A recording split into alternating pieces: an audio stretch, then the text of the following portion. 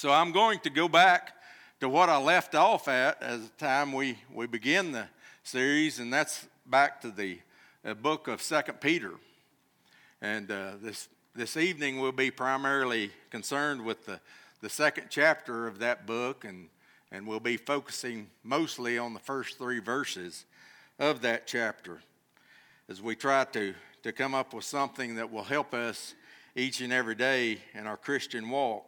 You know, in the series, in his study on the apostles, Brandon noted that Peter obviously is one of the more well-known of the apostles. We know a lot about Peter. We know a lot about his problems. We know a lot about his strengths and his weaknesses. We know... I don't know what I'm doing with this thing, but it's going crazy on me. But Peter was very well known, but he didn't write a lot of the New Testament. The books of 1st and 2nd Peter are the only books that are attributed to Peter, and many people think that the book of 2nd Peter was written after his death. So even though it's based on his life and probably his words and as he communicated with other people, some people think that someone else wrote the book of 2 Peter, at least, if not both books. But some say that they don't even know for sure. They're not even sure if Peter could read and write. But I suppose if God inspired Peter, then he could read and write. So I don't think that's a problem. But these are the book of 1st and 2nd Peter are the only books that are attributed to Peter. But something that is more significant than that to me is that the fact that Peter referred to himself in 1 Peter 5:1 as an elder in the church. And that piques my interest because I want to know what he thought the church needed, how he thought the church was doing, some problems within and without of the church. Because of the fact that he refers to himself as an elder is very, very intriguing to me. And so I try to listen specifically to the book of 1 Peter and try to learn what we can from it. When we first began the series on the books of Peter, talked about that it could be summed up in basically one phrase: beware but grow. And we find in 2 Peter 3 verses 17 and 18 that we find these two concepts. He says there in verse 17, beware lest ye also be led away with the error of the wicked. In verse 18 he says, but grow in grace and knowledge of our Lord and Savior Jesus Christ. So this concept, these two concepts, this one phrase, beware but grow, is the idea that we get from the epistle of Peter. So as we begin here today and we begin looking in this second chapter,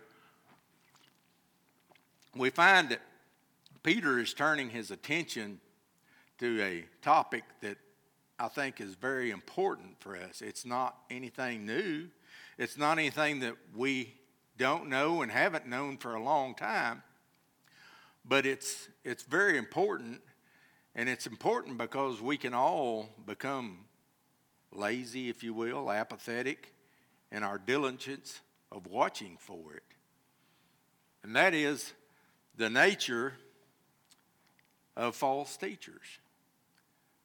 Peter begins to talk an extensive amount about false teaching here in this chapter. We're just going to look at one aspect of it this evening. But he says there in 2 Peter chapter 2, verse 1, but there were false prophets also among the people, even as there shall be false teachers among you. So Peter said this is not anything new. Under Old Testament times, under the old law, there were false prophets. We know that. We've seen those writings about some of those people, and we understand that. But he said it shouldn't be a surprise to us that there are going to be false teachers among you. He's telling the people here at this time. By extension, he's telling us the same thing today.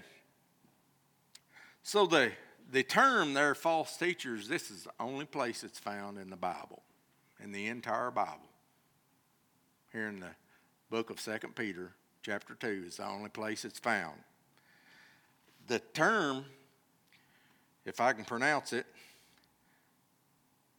pseudodiskalos, is as close as I can get to it.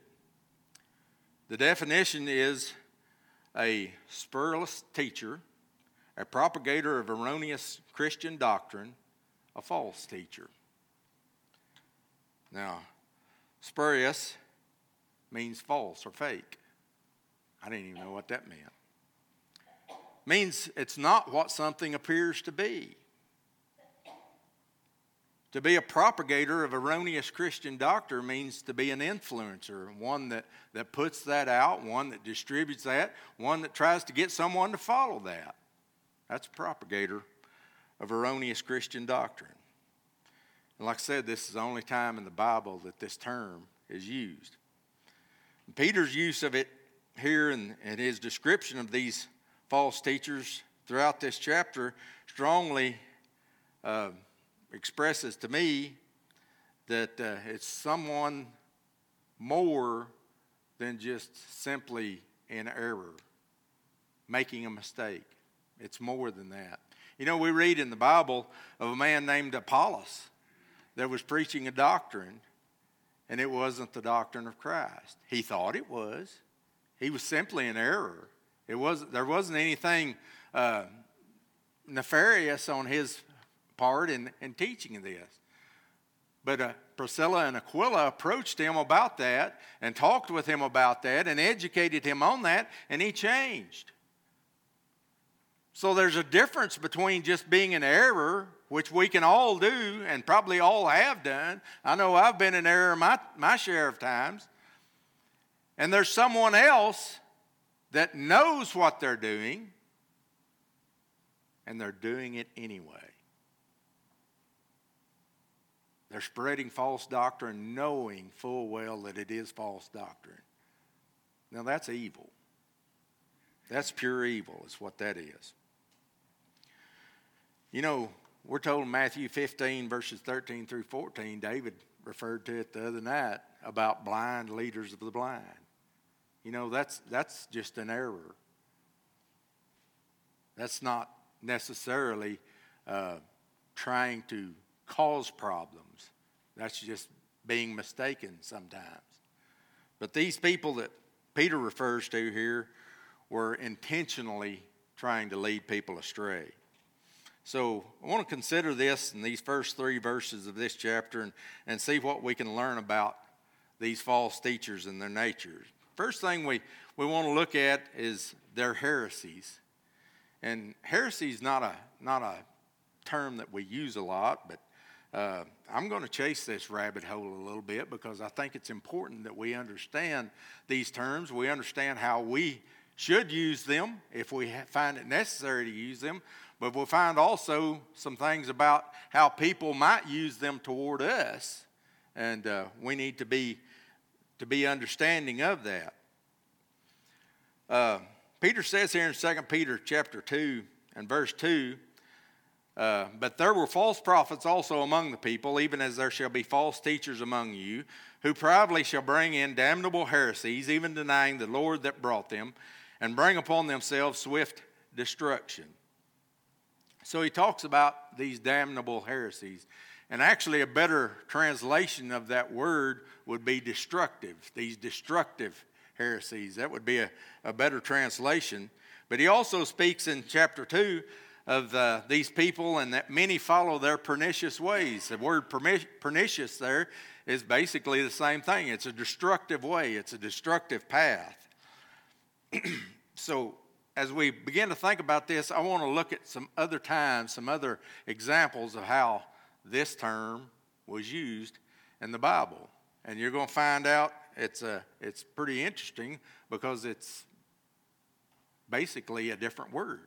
It's the same Greek word, but in our English it's a different word. The word heresy is used one time in the New Testament. Heresies is used 3 times. Heretic is also only used one time. But as we're going to see here in a few examples, there's other options to that word. First of all, in Acts chapter 5 and verse 17, the Bible says, "Then the high priest rose up, and all they that were with him, which is the sect of the Sadducees, and were filled with indignation." That word sect there, heresies, or heresy. It's the same word, same Greek word. So in this instance, we have the Sadducees. Now, one of the problems with the Sadducees were they denied the resurrection. That's a problem. That's false doctrine. That's leading people astray. And this sect was known to do that. So their doctrine was indeed evil. In Acts chapter 15 and verse 5, the Bible says, "But there rose up certain of the sect of the Pharisees, which believed, saying that it was needful to circumcise them and to command them to keep the law of Moses." Now the Pharisees believed in the resurrection, but they also believed that their traditions that they had for many years going back to the old law were just as important as God's word. Not only that, they thought that their traditions superseded Jesus, were more important than Jesus. That's a problem. That's false doctrine. And they were leading people astray because of it. They also had a practice of saying something from the law that should be done, but they wouldn't do it themselves. You say that's a false doctrine. It's a problem. But here's where it gets interesting. I want you to notice another group in Acts chapter 24 and verse 5.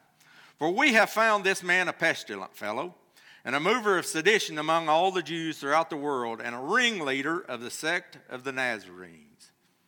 Now, who's the Nazarenes here? Well, in this case, it's Christians. The first Christians were said to be Nazarenes because Jesus was from Nazareth, and they were followers of Jesus.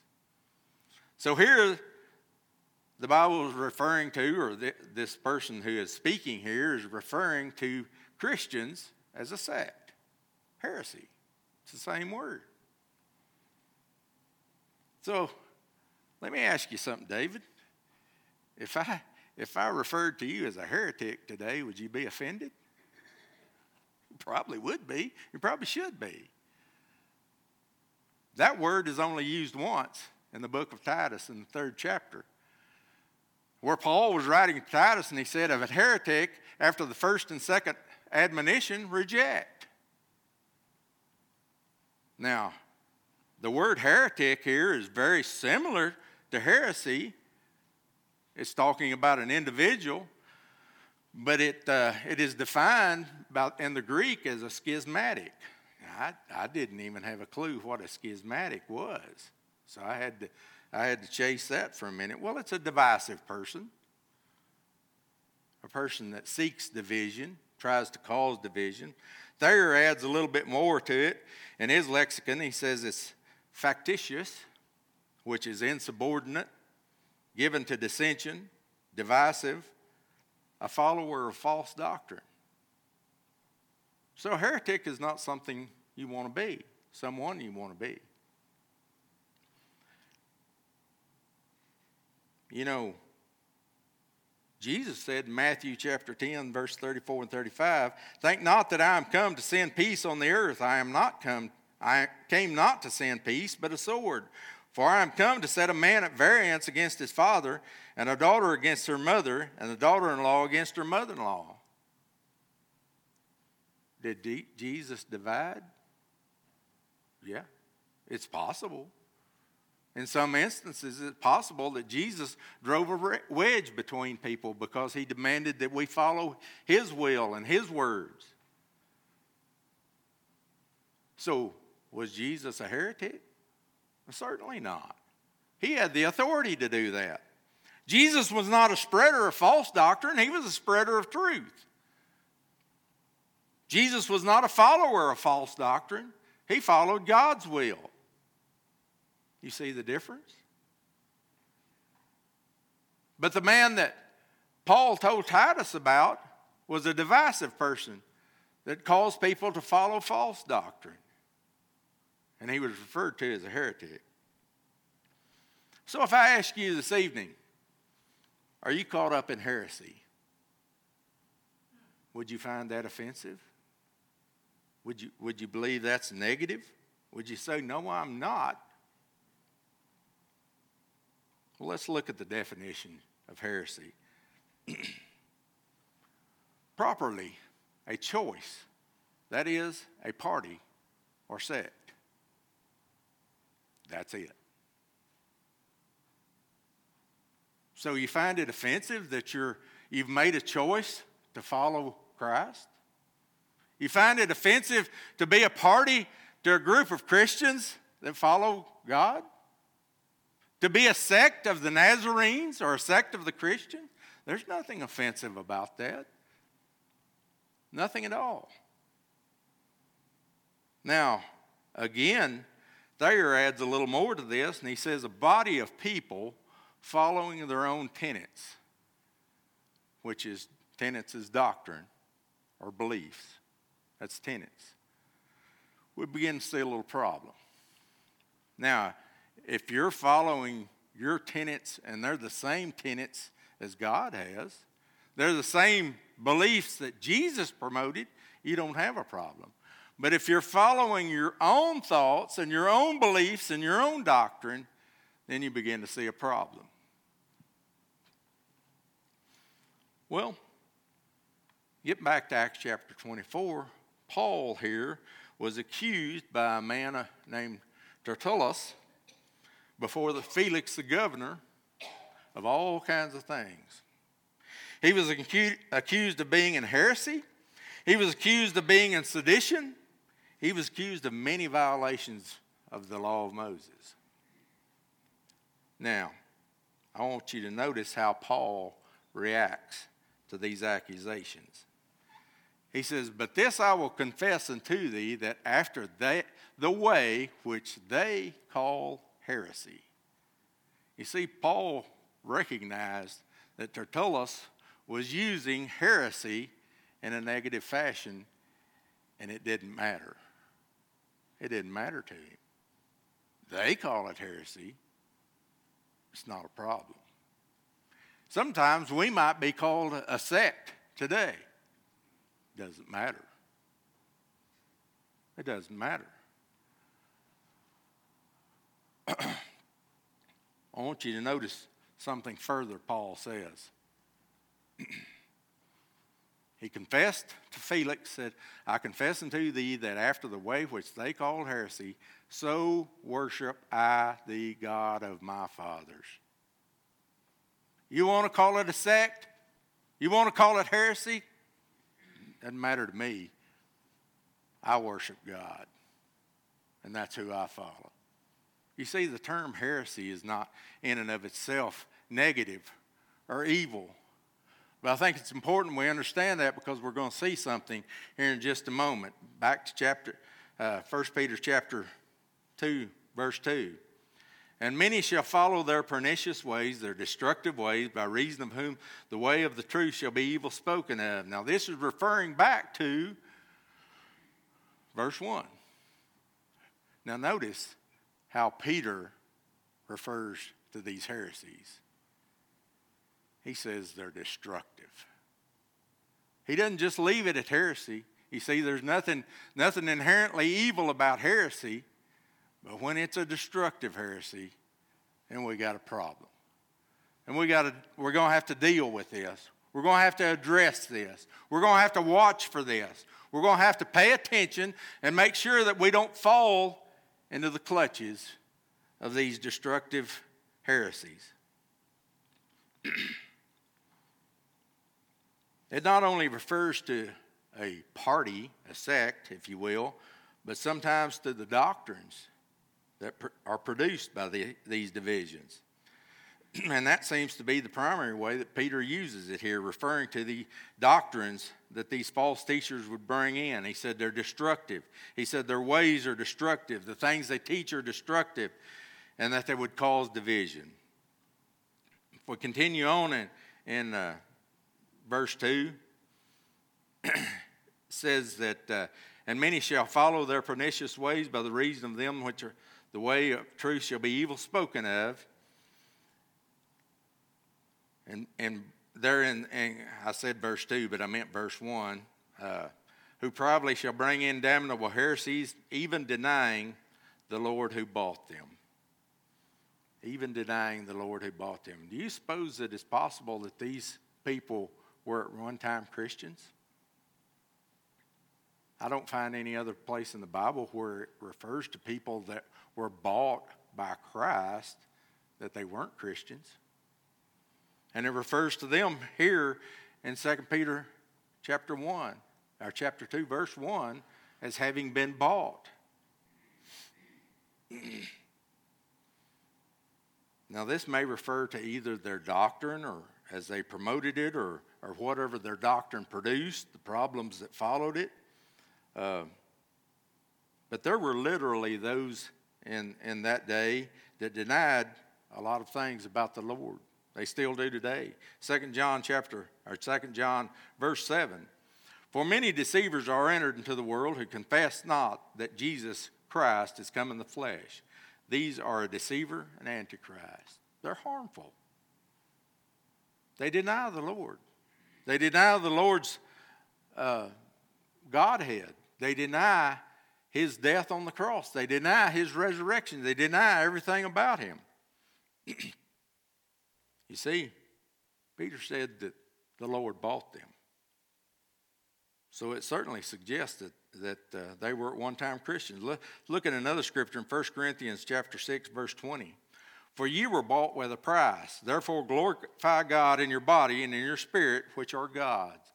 It's referring to those at Corinth, those Christians at Corinth. It said you were bought with a price. He said the same thing about the people that were false teachers here in 2 Peter.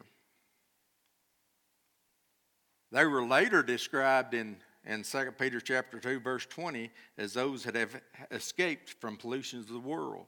For if after they have escaped the pollutions of the world through the knowledge of their Lord and Savior Jesus Christ, they are again entangled therein and overcome, the latter is worse for them than the beginning. Many times we wonder who the Bible is referring to here. It's these false teachers. That's who the Bible is referring to in verse 20. Well, why were their doctrines so destructive? Why were they so harmful? Because people would follow them. Many shall follow their pernicious or destructive ways. If people follow destructive ways, people are destroyed. Their souls are destroyed. That's why they're so harmful. Instead of following the Lord as they should, instead of following the one who is the way to salvation, they separated themselves. They caused others to be separated from the way of true salvation. Because of them, the way of truth will be presented as evil. Those in the world that will speak evil of who profess to follow Christ, thinking that false teachers are a fair representation of Christianity, are misled. You ever thought about that? Have you ever thought about how much harm saying these people over here that are not following Christ are a representation of Christianity? You ever thought about how much harm that does? Because they're not a representation of Christianity. You ever had somebody say, hey, if you Christians have the truth, why are there so many different churches? You ever heard anybody say that? Because many don't have the truth. They're just represented as having the truth. That's what false doctrines do. That's what false teachers do. So, knowing this, maybe we can look out for these things and watch for these things and be diligent to be on the lookout for them. As we consider their destructive methods, just a moment, I want you to think about what the first verse of 2nd chapter Peter 2 says about this. It says that they'll do this, but there were false prophets also among the people, even as there shall be false teachers among you who privately, secretly, they don't do it out in the open. They work behind the scenes to try to convince someone to follow their ways, try to convince somebody to reject the way of Christ. They secretly bring in destructive practices. You know, truth has nothing to fear from investigation. The truth of the Bible has nothing to fear from being investigated. That's what God wants us to do. Investigate the truth. Find out about the truth. Only falsehoods fear of investigation. If a teacher is not willing to let a doctrine be examined openly, then that's a warning. If they don't want to be questioned about their beliefs, that's a warning. And many of them don't. The Bible says that they will appeal to covetousness. 2 Peter chapter 2, verse 3. And through covetousness shall they with feigned words make merchandise of you, whose judgment now of a long time lingereth not, and their damnation slumbereth not. We're going to be looking at this verse quite a bit here in a moment. By covetousness, they take advantage. They take advantage of it. Don't you want this? Don't you want an easier way? Don't you want a way in which you can have more fun? You can enjoy life more? Don't you want that? That's covetousness. To fall into those ways. When we know the way of truth, we have to follow God. They've trained themselves in covetousness, and now they're trying to train others in this as well. They tempt you through the lust of flesh.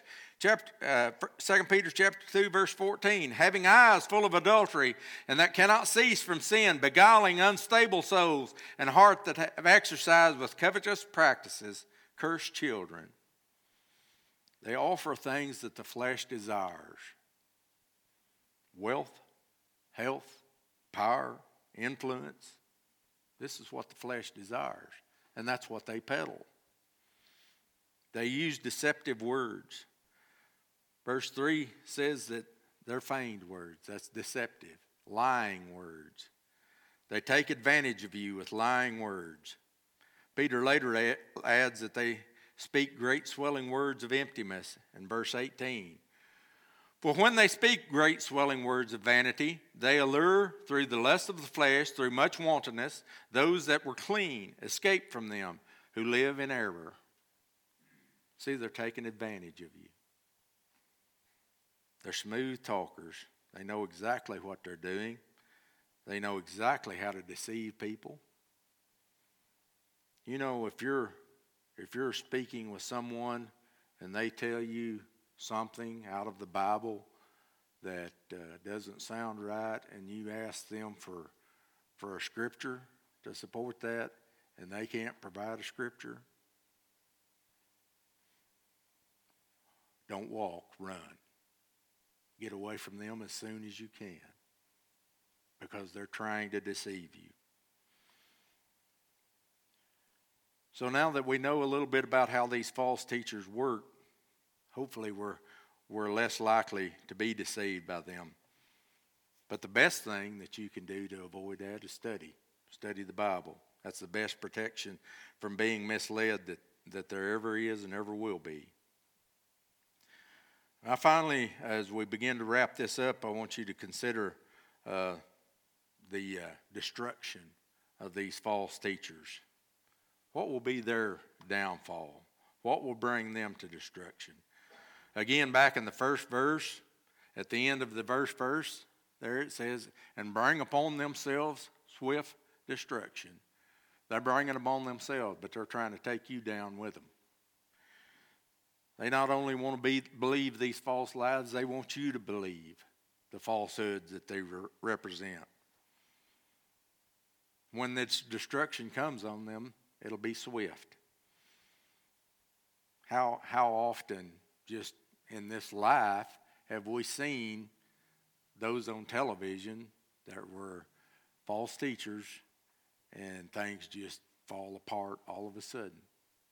Just happens overnight. Just completely falls apart on them. But their destruction from God will be swift as well whenever it's executed. You know, it might not be on our timeline. We might not understand why these are allowed to go on. It'll be on God's timeline. And Peter goes on to reassure us of this a little bit. Let's look at chapter 3 very thoroughly here for a minute. Verse 3, excuse me. And through covetousness shall they with feigned words, with lies, make merchandise, or make profit from you, whose judgment now of a long time lingereth not, and their damnation slumbereth not. Now I'm going to be honest with you. I read that verse, I guess 25, 30 times, and it was just too much for me. It was just too hard for me to wrap my head around. So I began to seek out a different translation that might kind of put it in words that made a little more sense to me. And I look at a lot of translations, and we're very similar to the King James, but I finally came across the Common English Bible, and I read this verse in it. In their greed, they will take advantage of you with lies. Right? We understand that. The judgment pronounced against them long ago hasn't fallen idle, nor is their destruction sleeping. Now, what does that mean? I mean, Jesus said a long time ago that these false teachers were not going to stand. They weren't going to be there in the end.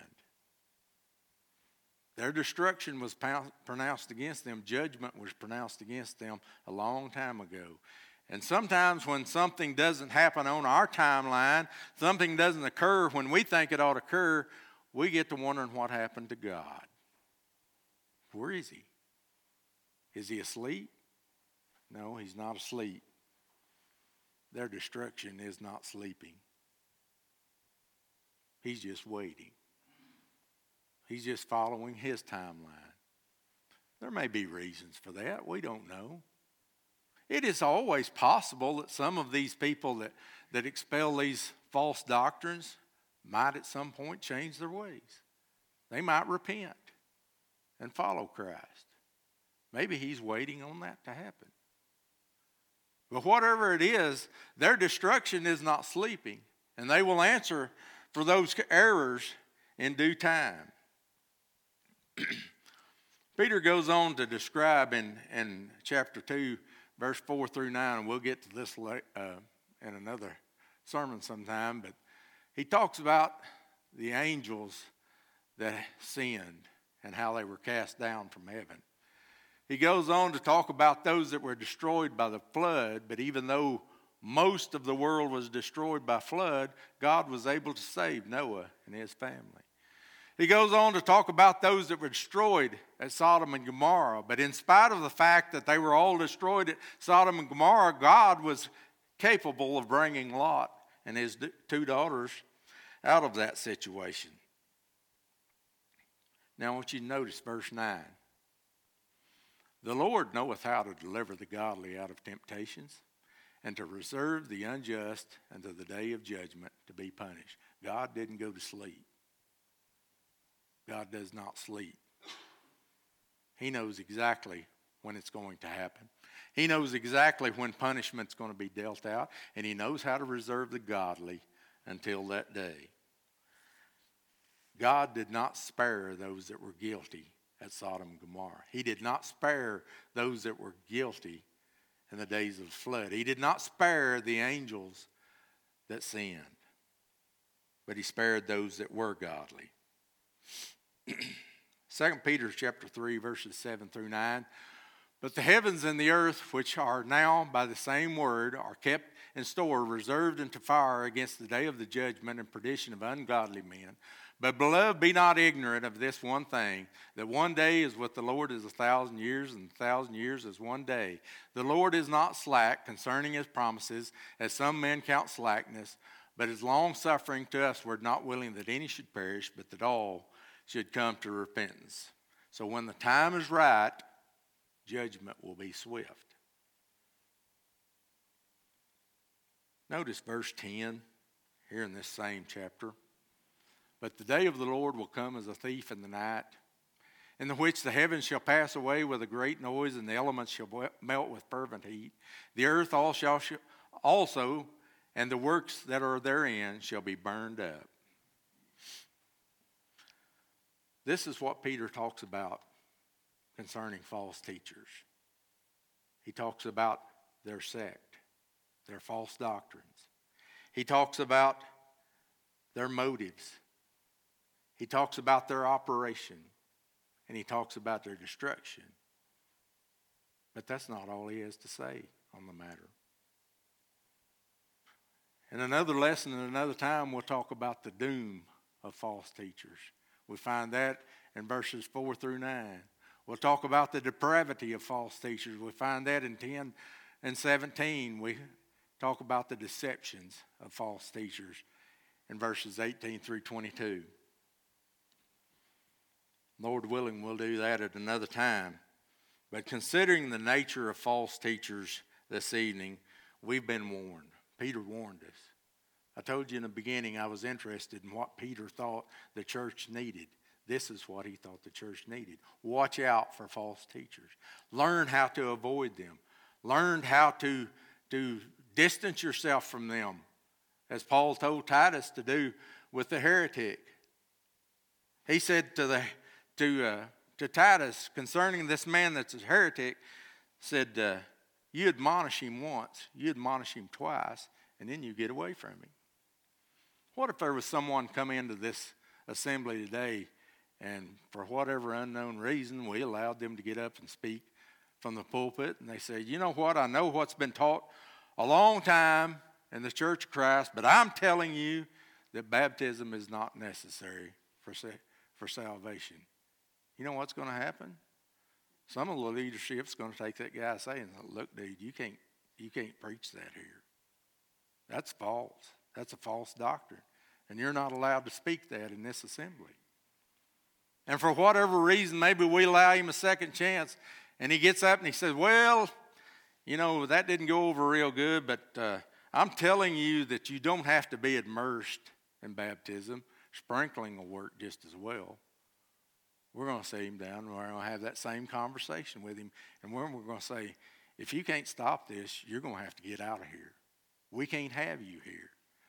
That's how Paul taught to deal with false teachers and false doctrines. And that's how we have to deal with them today. But the only sure prevention from following false doctrines or false teachers is to follow the one that has the way of truth and godliness. The apostles knew this and said in Acts chapter 2, verse 42, and they continued steadfastly in the apostles' doctrine and fellowship and in breaking of bread and in prayers. Peter gives us admonition to avoid this terrible pitfall. And at the same time, he urges us to follow the one true and living God. Jesus is the only way. So, as you go through your life, whether you're in the assembly of the church or whether you're at work, watch out for people that teach false doctrine. Watch out for people that lie to you and try to make merchandise of you. This is what Peter tells us to do. Don't be deceived. Thank you for listening to today's sermon podcast. If you have questions about what you have heard or would like to know more information, please contact us by emailing cfcwheelerarea@gmail.com or look us up on Facebook or Instagram and send us a message there.